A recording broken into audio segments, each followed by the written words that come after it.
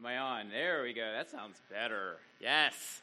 Glad to have you here tonight. Hey, if you're visiting, I want to give a special welcome to you too. We want you to make yourself at home and be who you are and relax and be comfortable. We hope that you do that tonight, and we hope that you walk out of here challenged as well. That's a big goal of ours as we gather together, to open up God's Word, to discuss what it means in our lives, and to walk out of here hopefully more motivated and challenged to follow it. So if you're visiting, a special welcome to you.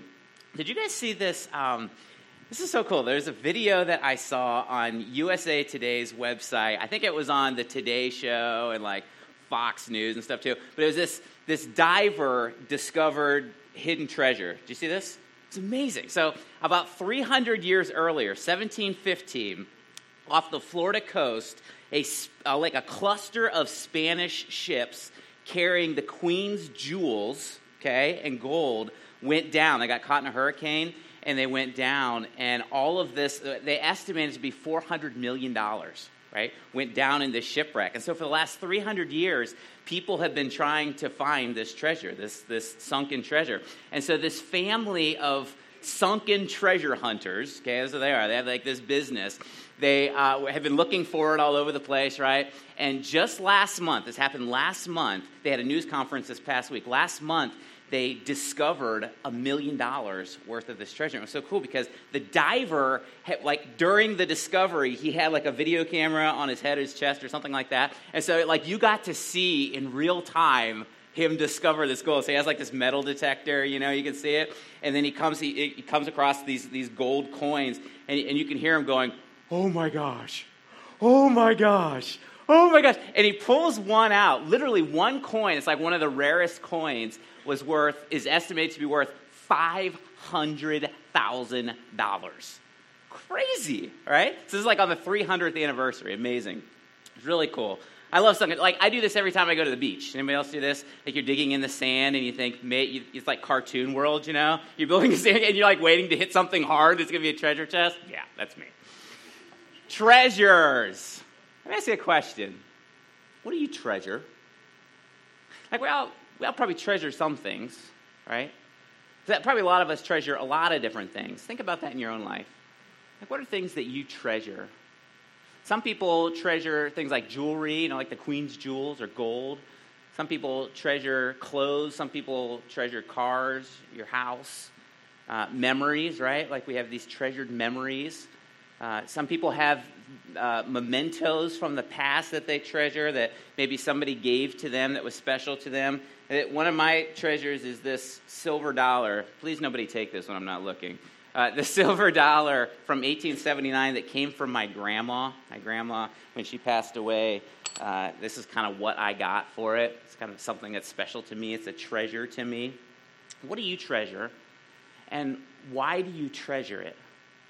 See, Jesus tells us, which we're going to look at here today, that we have to be very careful with what we treasure, because what we treasure kind of has our heart, right? What we treasure has our attention, it has our focus, and what we treasure is a very clear indicator of where our heart is, what our heart's set on. And so tonight, I want to spend a little time wrestling with this. What are things that we treasure? Why do we treasure those things? And what are we storing up in this life? That's what we're going to dig into. So if you got your Bibles, flip them open, if you would, to Matthew chapter 6. Matthew chapter 6. We're going to start in verse 19. If you don't have a Bible, by the way, we would love for you to have one. So if you don't have one of your own, we got a whole table full of them back there. You are welcome to have that. If you raise your hand, one of our ushers will bring one to you. In the church Bibles there, it's page 787.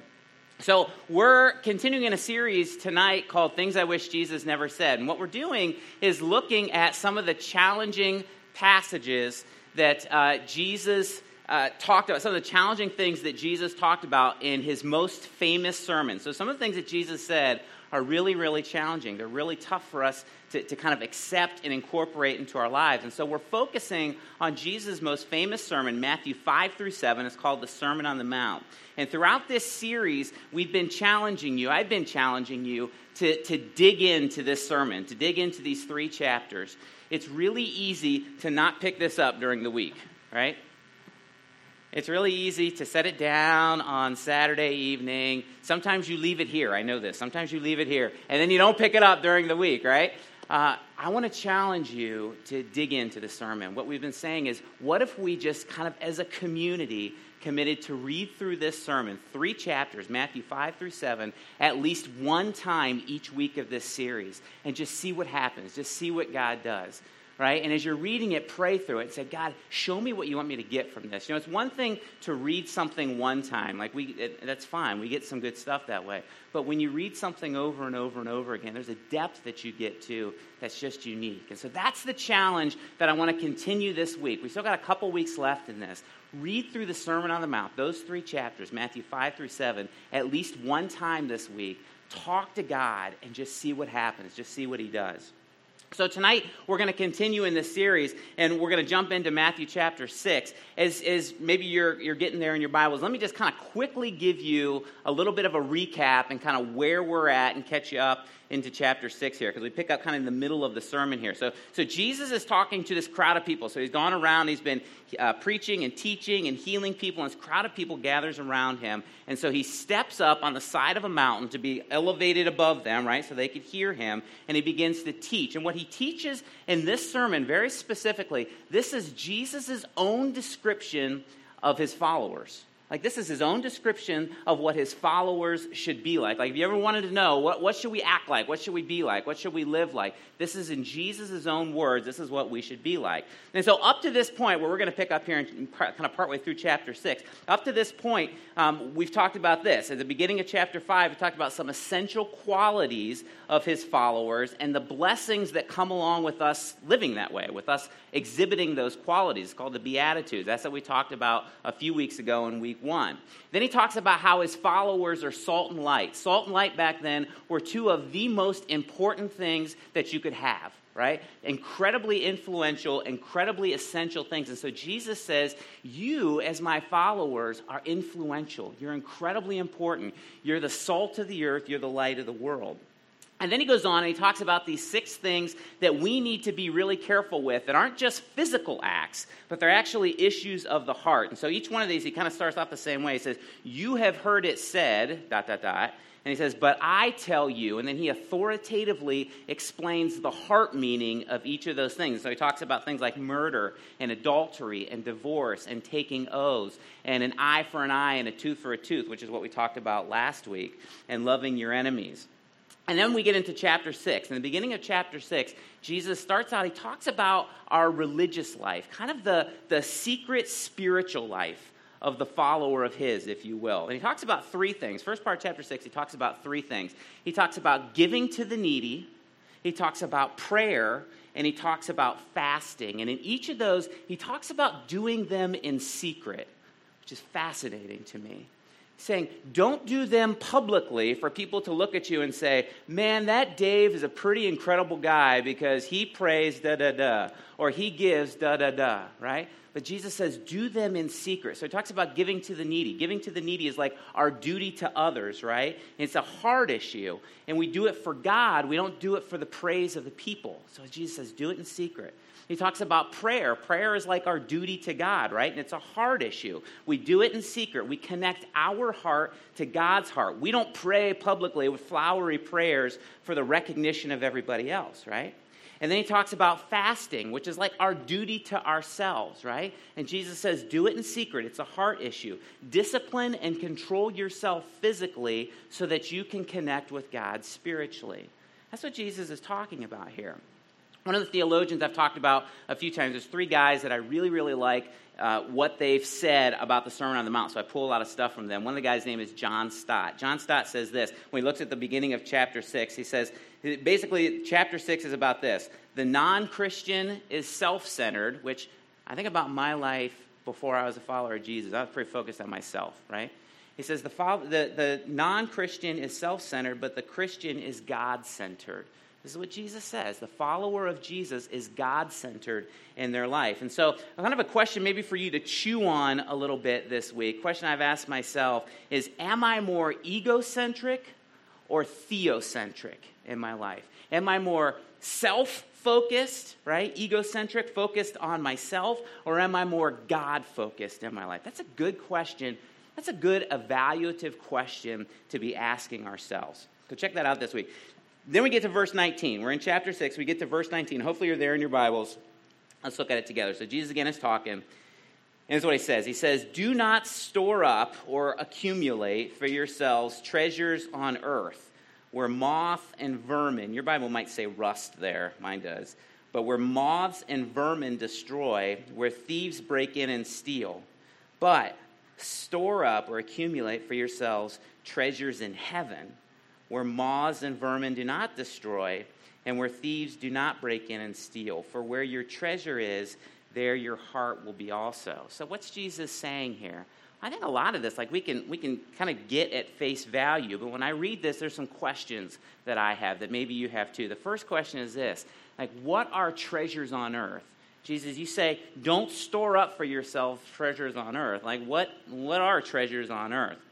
Jesus says there are things that moths and vermin can destroy and thieves can break in and steal. That word translated vermin, by the way, in your Bible, it might be translated as rust as well, which sound like two really different things, like vermins, pests, bugs, that sort of thing, and rust. Like, how do you mix those two things up? But basically what it means, it's that which eats something else, right? And so, like, bugs eat away at things and rust eats away at metal. That's what that word means. So back then, the treasures that people had, like, think about, like, what people would treasure back then. It's different than today, right? The treasures that people would have back then are things like rich garments, right? Like nice clothing.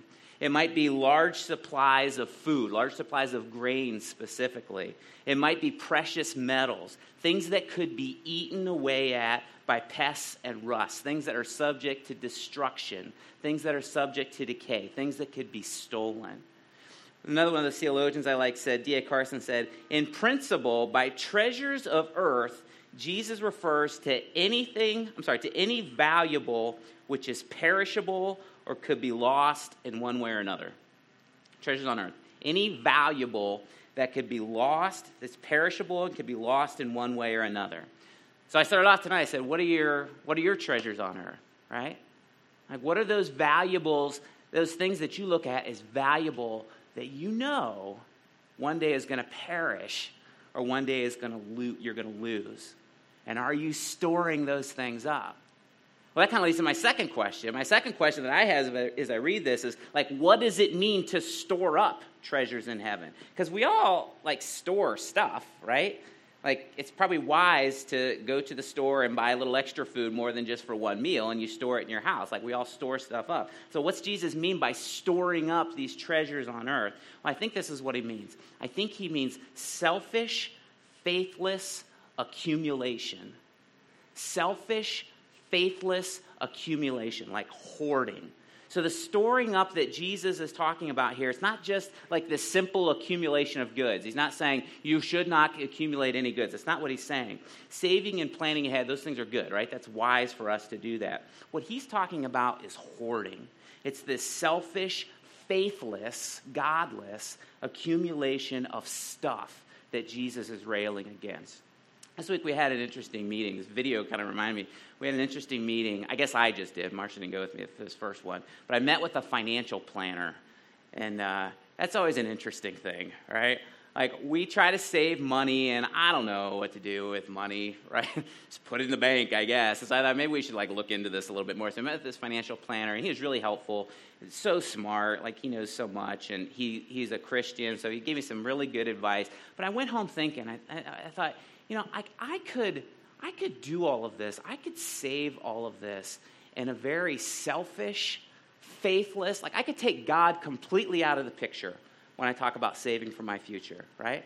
Like, I could do this in a completely faithless way and just, like, hoard everything. And I could always be worrying about, like, what might happen, and is my money doing well? I could hoard it, never spend it, never be generous, never get away. Or I could have a very different approach, and I can be wise with my savings so that we can provide for our needs and the needs of others in the future, right? Those are two very different things. I think what Jesus is talking about here, don't store up treasures on earth, I think he's talking about this selfish, faithless accumulation of stuff, like this hoarding.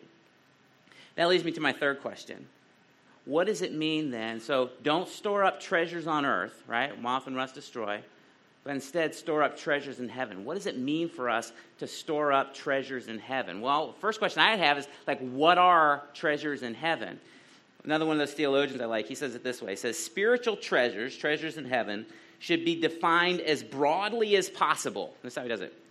As everything that believers can take with them beyond the grave. What are treasures in heaven? What are spiritual treasures?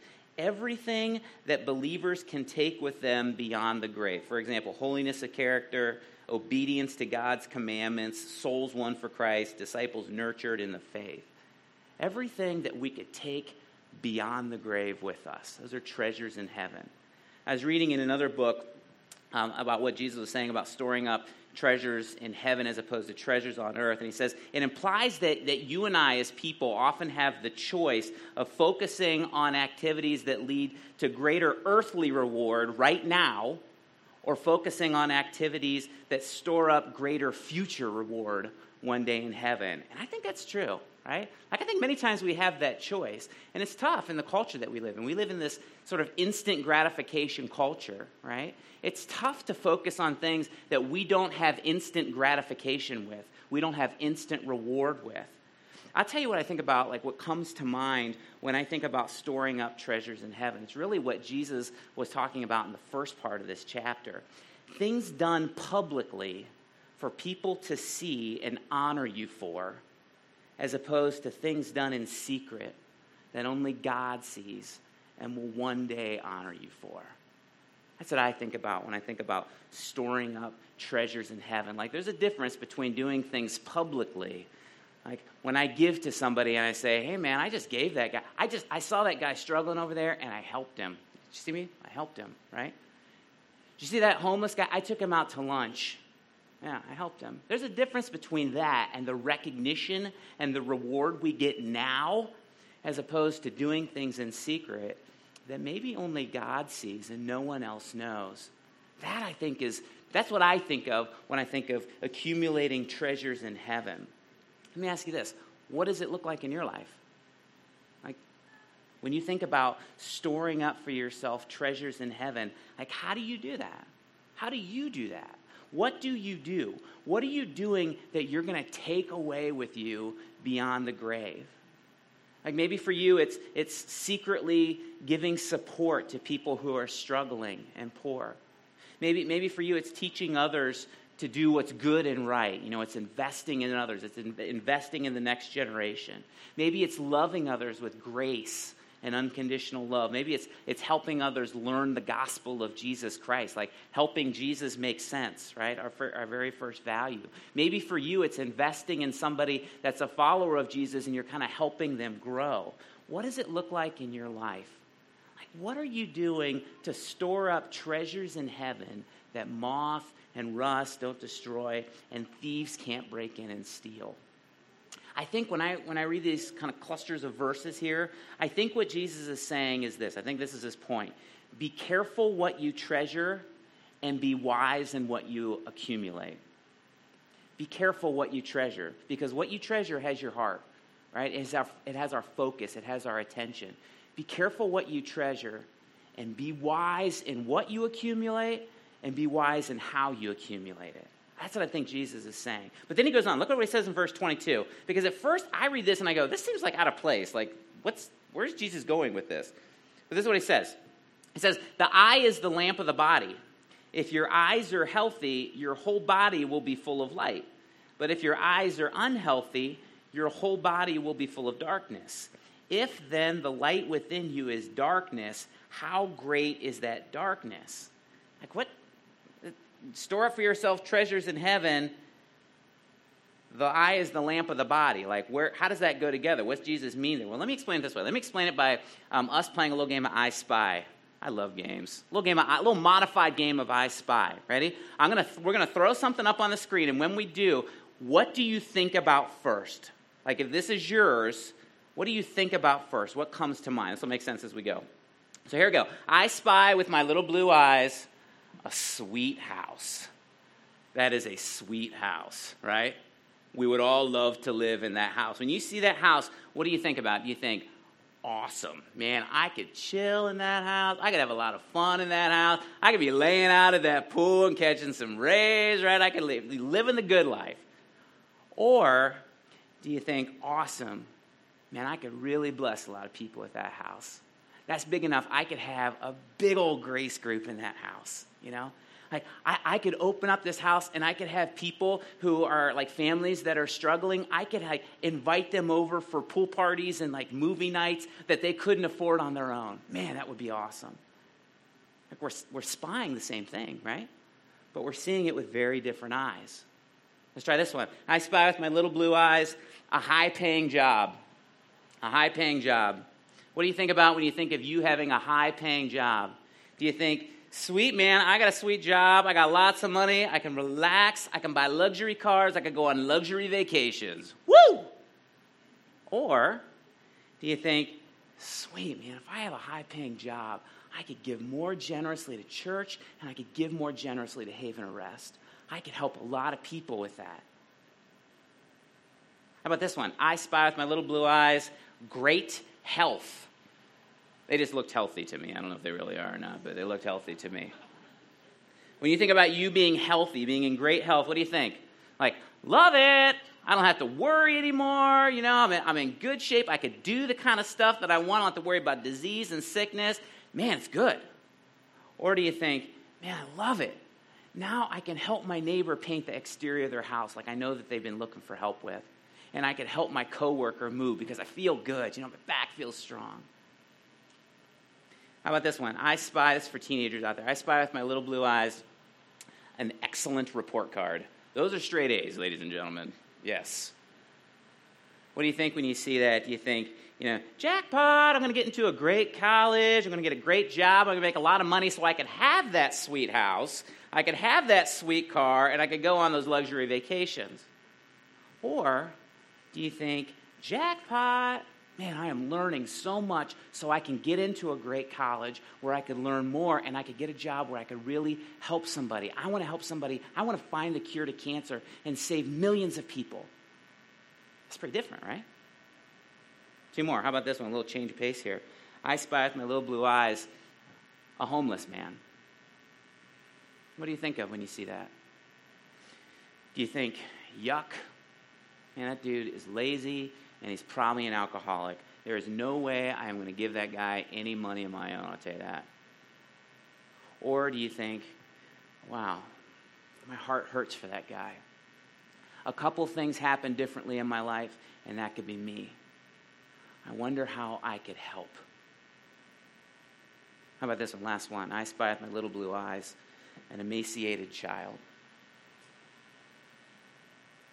What do you think? Do you think, man, I'm glad that's not me.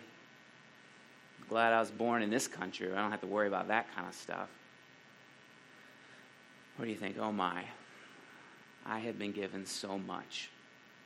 How could I use what God has given me to help people just like that? See the difference? I think Jesus' point in saying all this, he says, the eye is the lamp of the body. That's the equivalent, in Jewish thought, that's the equivalent to the heart being the center of who you are. It's the heart's ambition. And so if your eyes are good, you see clearly, and that's helpful. If it's bad, then you have impaired vision, and you're in trouble. You're living in darkness, and you're not seeing things clearly as God has made them and as God has intended them to be. And then you start to treasure the wrong things. Here's the question I've been asking myself this week. What are my eyes enamored by, and why? Like, what are my eyes enamored by? And why are they enamored by those things? What catches your eye? And why does it catch your eye? Like, why is that attractive to you? Is it for selfish reasons? Is it something to accumulate out of selfishness and hoard for your own good pleasure?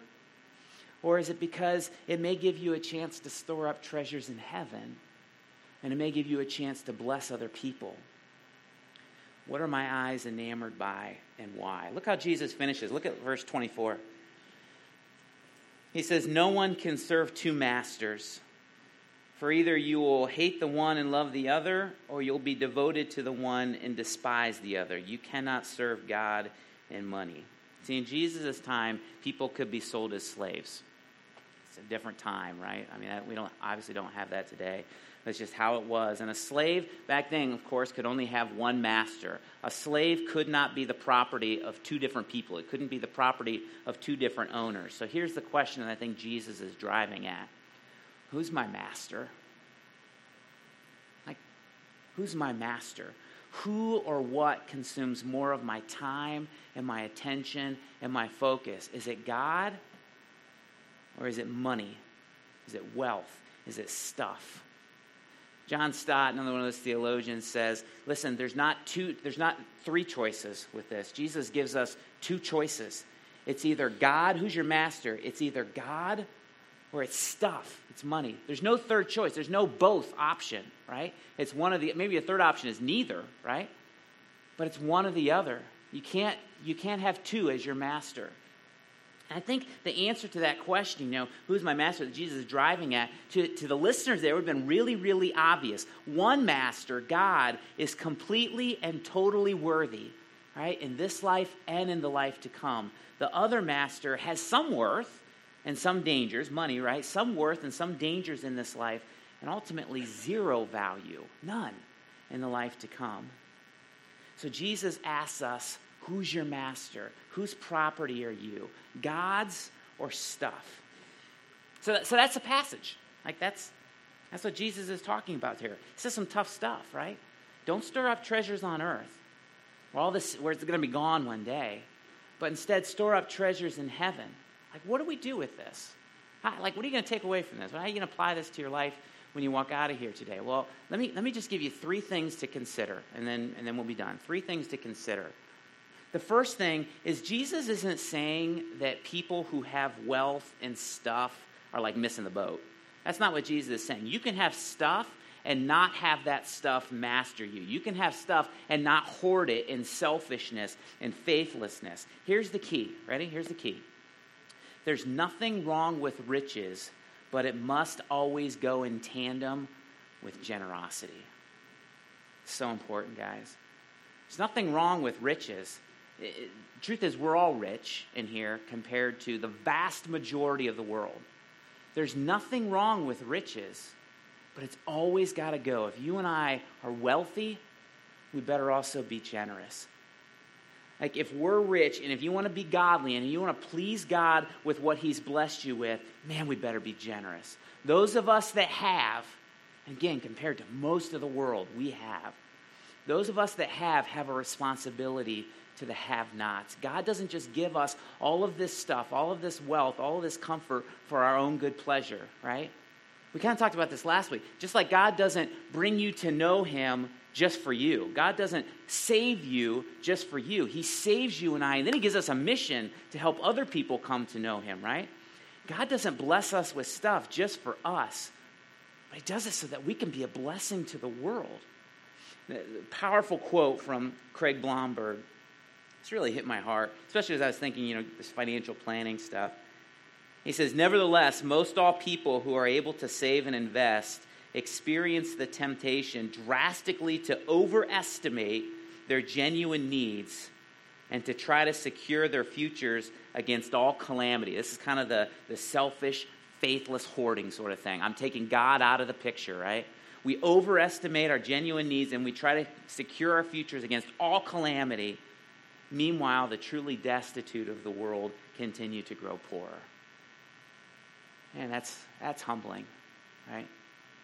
That's humbling. God doesn't bless us with stuff, with wealth, just for us. He does it so that we can be a blessing to other people. Wealth is a blessing, but it's also a curse. And we got to be careful with that. Jesus talked about how hard it is for a rich man to enter the kingdom of heaven. He talks about that in Matthew 19. You know why it's so hard? Because when we're rich, when we have stuff, it's really easy to depend on the stuff and not depend on God and who he is, the one who made the stuff and gave us the stuff and could take away all of that stuff, right? There's nothing wrong with riches. This is our first point. There's nothing wrong with riches. But if we're rich, we need to be careful that our riches aren't our master. And if we're rich, if we're wealthy, boy, we better also be generous. That's what's pleasing to God. So that's the first thing. Second thing, I can be quick with this.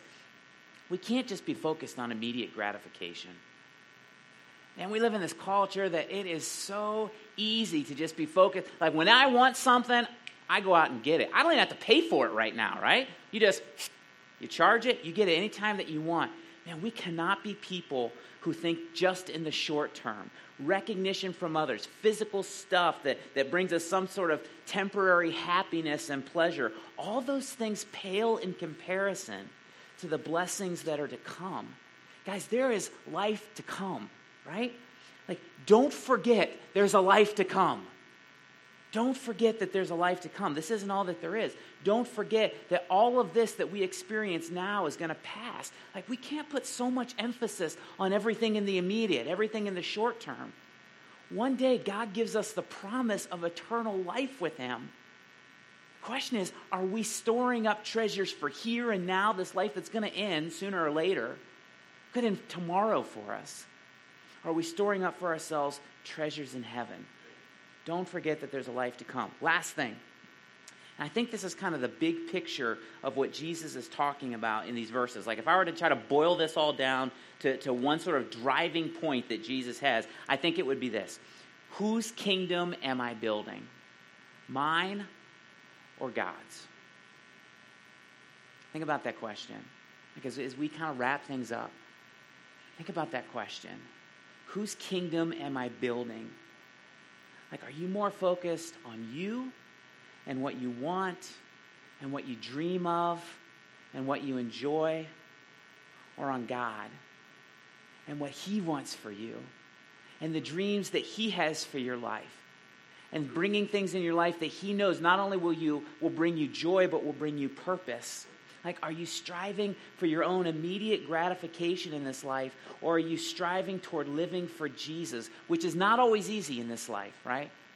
But it has some pretty high dividend, it has some pretty high payoff in the life to come. Do you care about the things that God cares about? And do you love the things that God loves? Or is it more about you? Is it more about me? Maybe God isn't real involved in your day-to-day life. Like I am so glad that you guys are here tonight. But if we're not inviting Jesus into our lives on Sunday through Friday, man, we are really, really going to struggle building his kingdom and not our kingdom. Whose kingdom am I building? When I think of building the kingdom of God, you know what I think of? People. I think of investments in people. A kingdom is only a kingdom if it's filled with people, right? When I think of building the kingdom of God, I think of investing in people. Listen, God loves people, right? Like God loves you. As you sit here tonight, I don't know what you've been through. I don't know where you're at. I don't know what you're doing. I don't know what you're going to do tomorrow, but I know this. God loves you and me as much as we could ever, far beyond what we could ever imagine. You know what else I know? He loves the criminal. He loves that really annoying person that drives you crazy. He loves the welfare abuser. He loves the rapist. He loves the murderer. He loves the crooked politician. He loves the selfish businessman. He loves all of us. No matter where you're at tonight, you got to know that. He loves us. He loves people, and he desires us to come to him for forgiveness and to come to him to be changed. Let me ask you a question. How seriously do you love people? How seriously do you love people? Like, do you care if people come to know Jesus? This should make you uncomfortable a little bit. It makes me a little bit uncomfortable. See, whether we like it or not, the Bible is so clear here that there is no salvation, there is no heaven apart from Jesus, right? There's none. There's eternal life, but it's not eternal life in a place that you want to spend it. Heaven is real. Hell is real. That should absolutely break our hearts. Like, how much do I really care that people come to know Jesus? Jesus is fine for me. I believe in Jesus, but I'm not gonna push Jesus on anybody else. I don't want to make people uncomfortable. Guys, hell is real. Like how much do we really care for people? How much do we really believe what this says? And and if we do, it should cause us to live a certain way, shouldn't it? It should cause us to live a certain way with love and with intentionality. It should cause us to give a certain way with generosity, with gratitude. It should cause us to forgive a certain way with grace and kindness. It should cause us to serve in a certain way with selflessness and with dedication. It should cause us to share truth in a certain way with honesty and courage and humility. We build God's kingdom. We store up treasures in heaven by living and loving the way that Jesus did with people, like whom he loves and we love, even when they're hard to love, right? Because we were hard to love. We're still hard to love if we're honest, right? Even when people aren't kind to us, we love them and we help them encounter Jesus because that's what Jesus did. And if we want to be his followers, we try to act like him, right? We try to live like him, and we allow his Spirit inside of us to take the lead and to change us and to make us more like him. You know, when I think about what I treasure, I talked about the coin from my grandma. One of my treasures is this baseball. It's got a whole bunch of signatures on it of nobody famous. It's a baseball that I got from a missions trip that I went on 12 years ago. It was right before Marcia and I got engaged. 12 years ago that we did in Hungary. And they had never had baseball there. Believe it or not. They didn't have any clue what baseball is really a complicated sport if you have no idea how to play baseball. They didn't know anything. So we went over there and we did like a vacation Bible school with them, and we did a baseball camp with them. Like we introduced baseball to them, and they had a blast and they loved it. And we got a chance to tell these kids about Jesus. And I got this ball that I had them sign. All these kids sign this ball. And I pray for these kids. Like this is a treasure in heaven to me, right? Because this represents people. This is building the kingdom of God. How are you building the kingdom of God? How are you storing up treasures in heaven? How are you loving people? How are you being Jesus' hands and feet to others? It's not easy, but guys, we're in this together. Like this is why we plant this church, guys. We don't plant it to sit in a nice, comfortable, air-conditioned place. I know these benches aren't that comfortable, but it's not why we do this, right?